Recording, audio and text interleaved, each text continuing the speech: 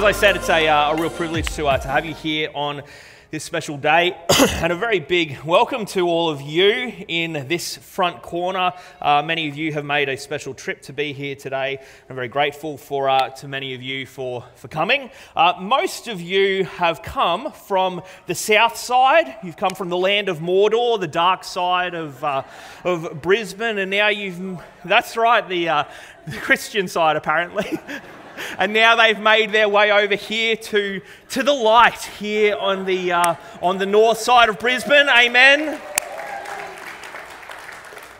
Apparently, you're outnumbered here this morning for once. We are here in the light side on the north side of Brisbane. Now, if you don't know what I'm referencing when I speak about this land of Mordor, I'm speaking, of course, and referencing the Lord of the Rings. When I was a kid, the Lord of the Rings were being released one at a time, and this was something that myself and my family were very, very into. It was one of the only movie series that me and my family chose to go and see the very first session of whenever these movies were released in the cinema. But after marrying my wife Sarah, who you heard from this morning, one thing surprised me about her, which was that she didn't have this same love of the Lord of the Rings that I had growing up. She had never seen these movies, Lord of the Rings, before, and so when we got married, I thought this is something we need to rectify straight away. And so for 9 hours, she joined me with these movies, and unfortunately, she didn't find the same amount of joy watching these movies as I found, but I assured Sarah, my wife, that all we needed to do was watch it a second time, and she would really start to enjoy it. And so about a year ago, we sat down and we watched these movies again. All 9 hours of it. It's wonderful. Now, it had been a little while for me since I'd seen these movies myself, but there was something I noticed that I hadn't noticed before when I was watching these movies, and that's because the pacing of these movies is actually quite rapid. These movies are based on 3 quite lengthy books, and they're trying to condense a whole heap of what has happened in these books into 3 3-hour movies. Now, after the success of the Lord of the Rings movies, after they came out, what Peter Jackson decided to do, the director, he decided to try and make a little bit more money off this series, and so they released the prequel to the Lord of the Rings, which was The Hobbit. But the difference between the Lord of the Rings movies and the Hobbit movies was that rather than it being 3 fairly lengthy books spread between 3 movies, and it's a very fast-paced, suddenly he's trying to make one book into 3 3-hour-long movies. Now, what you notice if you have watched either The Hobbit or The Lord of the Rings, the pacing of these two things are very, very different. The Lord of the Rings, they race through these different movies, but then with The Hobbit, there is a lot of filler and extra humour. It's a lot slower in the pacing that it takes in these 3 3-hour-long movies of The Hobbit. This morning, we are going to be going through a new series through the Gospel of Mark, and the pacing of this Gospel account is far more like the Lord of the Rings. It is very, very fast in the way that it goes through this gospel account of Jesus' life. And sometimes the pacing can feel a little bit funny because it moves so fast. Now, part of the reason that this gospel account moves so quickly is because simply of what this gospel account would have initially been written on. This would have been written on papyrus, which was a very expensive thing, material for anyone to use in ancient times. And so Mark is very, very careful in every single word that he shares about the life of Jesus and the detail that he chooses to include about Jesus. And this is also how we're going to be looking at this book of Mark. We're going to be going through this over 11 weeks quite rapidly. Now, for those of you who join with us regularly here at the church, you might look at a series that we're going to be doing over 11 weeks, and you might think that's a lot longer than most series that we would go through. But this is still more of a sprint through this book that we'll be going through over these weeks. And so can I encourage you, if you are going to be joining with us over these 11 weeks, to go a little bit deeper into the book of Mark, grab some life group material and go through this with your life group. But the other thing that you'll notice if you get one of these bits of life group material is there is also a daily devotional that you can go through over these 11 weeks. So please grab a copy of that. It's either in the foyer or it's on the website. The writer of this gospel account, it's often been accredited to this guy, John Mark, who is the person that this book is named after. This guy, John Mark, he was one of the companions of Paul through many of the ministry journeys that Paul made throughout the world. He's referenced several times throughout the New Testament as Paul's companion. However, he never credits himself throughout this gospel account, and that's because, as I said before, he's very specific with every single word that he chooses to write, and the book is not about Mark. He is pointing to Jesus. Now, Mark writes with a very, very clear purpose in mind. Firstly, he's writing to Gentile people, not Jewish people. This means that there is less assumed knowledge of the Old Testament, and he writes to people explaining far more of the things that he's referencing from the Old Testament. Mark provides a lot of context, as he explains things that many Jewish people would have as assumed knowledge. Secondly, this gospel account is centered around the true nature of discipleship. Throughout this account, we'll see Jesus making an explicit call to people to come and follow him and in the ways of his Father. Throughout this year, we've had a focus as a church family on being a family with one another in the church. And although this is important for us to understand what it means to be family with one another, the way that our family here operates is very different from anything else in the world. Many of you might be part of sporting clubs or schools or interest groups or community groups, etc. And in many of these different areas, you may find a sense of belonging. But the church is something very unique from the rest of these things because the church isn't centered around an activity or an age group or a particular stage of life or interest, but it's centered around a person.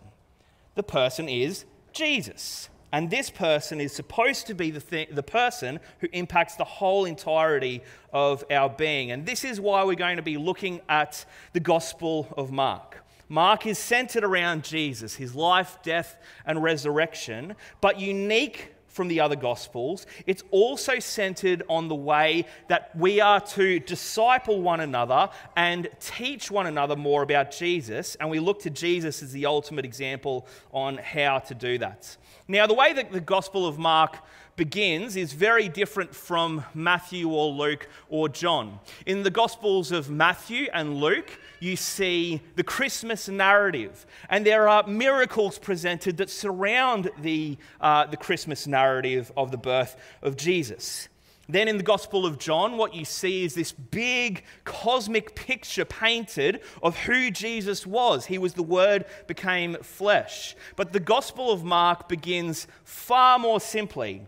It doesn't begin with miracles or grand language in the same way that these other gospel accounts do, but it begins with the simple, kind of strange cousin of Jesus who is telling people about the Messiah who is about to come very soon, and that the people need to get ready for this Messiah who is about to come. Strangely, Mark doesn't even include the Christmas story in his writings. Rather, what he chooses to do is start his gospel narrative from the point that Jesus is beginning his earthly ministry when he was about 30 years old. And so if you have your Bibles, we're going to go to the passage right now. We're going to be reading from Mark chapter 1, verses 1 to 13. So let's read this together. It'll also be up there on the screen. It says, the beginning of the good news about Jesus the Messiah, the Son of God. As it is written in Isaiah the prophet, I will send my messenger ahead of you, who will prepare your way. A voice of one calling in the wilderness, prepare the way for the Lord, make straight paths for him. If you're wondering, right there, this is a combination, these words of Malachi 3 verse 1 and Isaiah 40 verse 3. It's a prophecy about who it's speaking about. And so John the Baptist appeared in the wilderness, preaching a baptism of repentance for the forgiveness of sins. The whole Judean countryside and all the people of Jerusalem went out to him. Confessing their sins, they were baptized by him in the Jordan River. John wore clothing made of camel's hair, with a leather belt around his waist, and he ate locusts and wild honey. And this was his message: after me comes the one more powerful than I, the straps of whose sandals I am not worthy to stoop down and untie. I baptize you with water, but he will baptize you with the Holy Spirit. A quick pause on what we've just been reading. The Jewish version of baptism existed far before our understanding of baptism that many of us would have here in the church. What did it mean? For Jewish followers of what was called the Qumran, this was a sign of ritual cleansing and was part of their ritual repentance of sin. So this means that when Jesus was baptized to fulfill all righteousness, he was taking part in this Jewish tradition of what was necessary to receive cleansing of God through baptism. Let's continue on. At that time, Jesus came from Nazareth in Galilee and was baptized by John in the Jordan. Just as Jesus was coming up out of the water, he saw heaven being torn open and the Spirit descending on him like a dove. And a voice came from heaven, "You are my Son, whom I love. With you I am well pleased." This is one of the clearest representations of the Trinity working together here in this moment. In this moment, you have the Father, Son, and Holy Spirit all working together in perfect unison with one another. At once, the Spirit sent him out into the wilderness, and he was in the wilderness for 40 days, being tempted by Satan. He was with the wild animals, and angels attended him. So here you have Mark's gospel, which starts out with this radical Jewish preacher who is the cousin of Jesus appearing in the wilderness, telling everyone to repent of their sin and to turn towards God because the Messiah is about to come. This guy, John, he had clearly amassed a massive following despite some of his eccentricities. He wore camel's hair as his clothes. He had a leather belt, which seems quite expensive for someone who wears camel's hair. He ate primarily locusts and honey. Now, this is not the kind of guy who you would have initially thought would be the person who would be the main guy to prepare the way for the coming Messiah, and yet this is who God chooses. And he is given this amazing opportunity to be the person who baptizes Jesus himself. A few years ago, I had the opportunity to go to Israel. And one of the places that you often go if you're going to Israel is going to the Jordan River. There's a photo up here on the screen. Thank you so much, Barb. And this is one of the real privileges that most people get when they are able to go to Israel. Different people in our group, they chose to be baptized here in the Jordan River. And we did our typical way of baptizing people that we do here in the West. We would grab someone and push them down. It's quite violent, it feels like, the way that we baptize people here. You push them down under the water and then you bring them back up.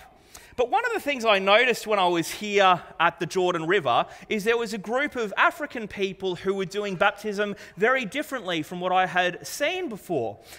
They would say a lot of the similar phrases that we might say. They might say something to the extent of, "I now baptize you in the name of the Father, the Son, and the Holy Spirit." And then they would begin bobbing up and down in the water. It's actually far less aggressive than the way that we do baptism here in the West. Now, we don't know what Jesus' baptism would have been like in how it was done, but we know that this was an incredible way for Jesus to begin his ministry here in the Jordan River. You have heaven opening up. You have the Father proclaiming over the Son, "This is my Son in whom I am well pleased." And then you see the Spirit of God descending on Jesus. Now, there is a huge amount that we could look at throughout this passage, but for time's sake, I just want to look at one verse that informs the baptism of Jesus, but it also informs the whole rest of the book of Mark. And this one verse is verse 1. Verse 1, the beginning of the good news about Jesus the Messiah, the Son of God. Doesn't seem like there would be very much in this one verse, but here Mark is using a literary device called the incipit, which is designed to be a summary of the whole rest of the book. And so what Mark is doing here is he is ensuring that if people only get this one page, if these are the only words that they are able to read of the Gospel of Mark, they know what everything else is all about. It's about Jesus the Messiah. He is the Son of God, and he is sharing with them the best news in history. So you can sum up the entire Gospel of Mark in these few short words, which means that if you get these words, you can understand all of the rest of the Gospel of Mark. Mark starts out by telling us that this is good news. In your version of the Bible, if you read the King James or English Standard Version, you may have the word written gospel. Or in the original language, there is this word presented, which is euangelion. Despite being the shortest of the four Gospels, Mark uses this term euangelion or gospel more than all of the other Gospels combined. Now, rather than being simply a recycled philosophy or set of doctrines that have been changed throughout time, this was news that Mark was choosing to share with the rest of the world. Now, today this word gospel is used almost exclusively as a religious term. But in ancient times, this was a regular word that people used as part of their everyday speech. And rather than being a religious word, this was far more of a political word that was used in the ancient world. The Roman Empire at the time, they would sometimes send out people to share a euangelion with the people in the empire when one of two things happened. Either there was a new emperor on the throne or a decisive battle had been won. And so you would have a messenger that would travel all around the empire and they would share a gospel, they would share a euangelion with people around the empire to help them understand this big news. A euangelion was like us waking up after a new government has been put in power and us watching what the news results are on our TV screens. And so for Mark to start his gospel in this way is a fairly bold claim because he is placing Jesus over the top of the Roman emperor. But throughout church history, we have often taken this word gospel and tried to package the news about Jesus in an easy way, in an easy to understand way. The understanding of the gospel that many of us have within evangelicalism will often follow these key moments. Creation, we spoke about this last week. God created all things good and perfect and created humanity in his image. The fall, we have sinned and turned away from God, causing separation Third thing, redemption. God came as Jesus and lived the perfect life that we are unable to live. He died on the cross for the forgiveness of sins, and he rose again on Easter victorious over sin and death, and now offers us the opportunity of being reconciled to God through faith in Jesus. And the fourth thing, perfection. One day Jesus is coming again, and he will put everything right. And if you have placed your faith in Jesus, you will experience eternal life with him. We spoke about this last week, and what I've just presented to you, these 4 different points, nothing is wrong with this.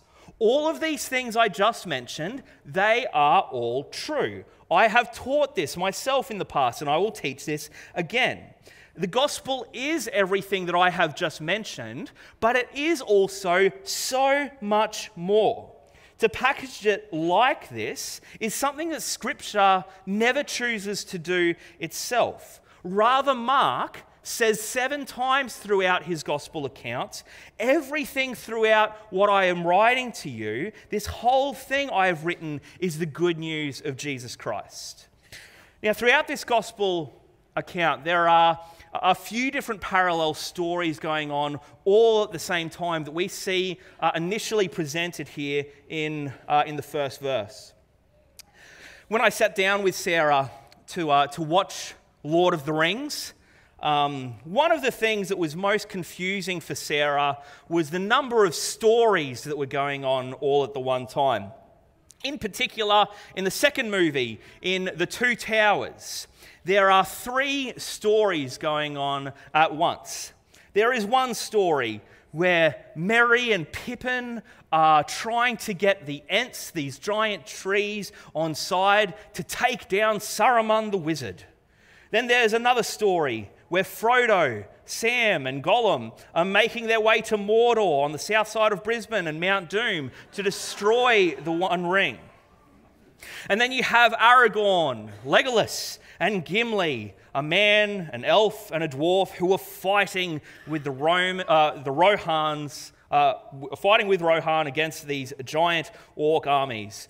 Now, if everything that I said to you just sounds like a big nerd fest, it's true, and that's fine. Understanding Lord of the Rings doesn't mean that you're unable to understand the Gospel of Mark if you haven't seen Lord of the Rings. But here you see 3 parallel stories that are taking place throughout this one movie, and Mark has something similar happening with it throughout this entire Gospel. There are 3 different stories that seem to be happening at once. In these 3 stories, there is the story of the Creator, there is a story of the Messiah, and there is a story of the Son of God. Firstly, the Creator. Mark makes allusions to creation all through his book, but he starts doing this in his very first words in this first verse. His first words right here is the beginning. Surprisingly, this is actually the same phrase which is used in the very first verse of the book of Genesis, of the entire Bible. What does this mean? This means that what Mark is trying to do is he is trying to identify Jesus with creation. He is going back to the first scriptures and showing a link between Jesus, who is walking the earth, and creation at the beginning. Later on in the passage that we just read, after Jesus is baptized, the Spirit comes upon him like a dove. And part of the reason this particular language is used is because there was a familiar Aramaic version of creation that Mark would have read, and the way that this version reads is after the water was created, the Spirit flapped his wings over the waters like a dove. Later on, we see the story of Jesus be linked once again with the creation narrative through him being tempted by the enemy. But the difference here from the creation narrative is that he doesn't give in to temptation, but he overcomes temptation through the word of God. So here Mark is making a clear distinction that Jesus is linked to creation. He's the creator God. His second story that we have going on through the book of Mark is that of Messiah. At this point in history, you have the Israelites who have been waiting anxiously for their Messiah to come. There was someone prophesied to come and redeem not just Israel, but the entire world. And here in Kippur, Mark declares that the Messiah has now come. Jesus is the Messiah. There is no more waiting. The promised one has arrived. How does he demonstrate this? He does this through the following verses. He uses the following verses, which were prophecies of what would happen through John making a way for the Messiah. And then you have the third parallel story that is going on, which is the story of the Son of God. Now, we might skip over the language at the end of this first verse that says the Son of God, because we read this often through Scripture. But this is a bold statement for anyone to make throughout the first century. In the ancient world, people didn't use credit cards or banknotes. The primary way that commerce and finance took place was through coins that were used across the Roman Empire. And on one side of the coins in the Roman Empire, there was the face of Caesar, and on the other side of the coin that was used as their primary finance was these words: Caesar, Son of God. So for Mark to open his gospel account by declaring Jesus to be the Son of God, and he does this twice. He does this at the start and then again at Jesus' baptism. This wasn't just bold, this was a dangerous choice to make. It wasn't just dangerous for Mark to declare Jesus to be the Son of God, but it was dangerous for anyone who was speaking these words. Because in doing so, you were declaring that it is Jesus who reigns, not Caesar. You were declaring Jesus is greater than the emperor. This was such a dangerous thing to believe at the time that it's estimated that there were not hundreds, not thousands, but millions of Christians executed in the world for declaring that Jesus was the Son of God. And considering that at this time the global population was only about 60 to 70 million people, this is a huge portion of people in the world to have been executed due to believing that Jesus was the Son of God. So Mark's opening statement, he's in Kippur. He declares that Jesus was there at the creation. He was the creator. Jesus was the promised Messiah that had been promised to redeem the world, and Jesus was the only true one Son of God who reigns over all things and all kingdoms. Now, Jesus was all of these things. He was Creator, Messiah, Son of God, and what I find really interesting is that amongst all of his greatness and power, his first act of public ministry is to be baptized. This is an act of humility. This is an act of submission to someone else. The one who had no sin, he chose to identify with sinners in his first public act. The Creator, Messiah, Son of God, chose humility, and he demonstrated this in his very first public ministry act in history. So today, most of these things are probably things that you have already heard before. You'd be aware that Jesus is the Creator, that he's the Messiah, that he's the Son of God. And my goal isn't to give you any particular practical steps on how you might live your life differently after today. Rather, what my goal is today is that you will be stirred to worship Jesus once again in light of who he is. Yes, Jesus humbles himself and interacts with sinners, and we see Jesus interacting with people in a very simple, relational way throughout the rest of this Gospel of Mark. And yet, Mark makes a very strong case right at the start. Don't lose sight of who Jesus is. This is who he is. He is the Creator. He is the Messiah who was promised to come, and he is the Son of God. He is greater than Caesar. He is greater than any king. He is greater than any earthly kingdom. And so what we're going to do right now, we're going to sing a song just as the team comes up, and we're going to declare the reigning power of the Son of God, of King Jesus. We're going to declare that he reigns above all things, all nations, all kingdoms, all of heaven, all of creation. And so would you stand to your feet and let's have our hearts stirred in worship as we declare that he reigns above it all. And so King Jesus, we thank you for this opportunity that we have to be able to sing to you, to be able to worship you and declare the truth of who you are. We acknowledge you as Creator, the one who is over all things. We see so much of you revealed through the Old Testament, where you were prophesied about, where people spoke of this coming king who is going to come. So we acknowledge you as Messiah. But also King Jesus, we acknowledge you as Son of God.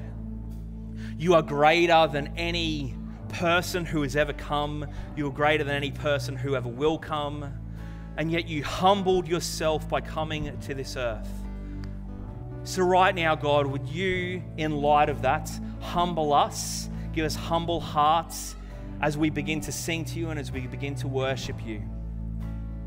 We want to have a real understanding of who we are singing to and who we are meeting with right now. In Jesus' name. Amen.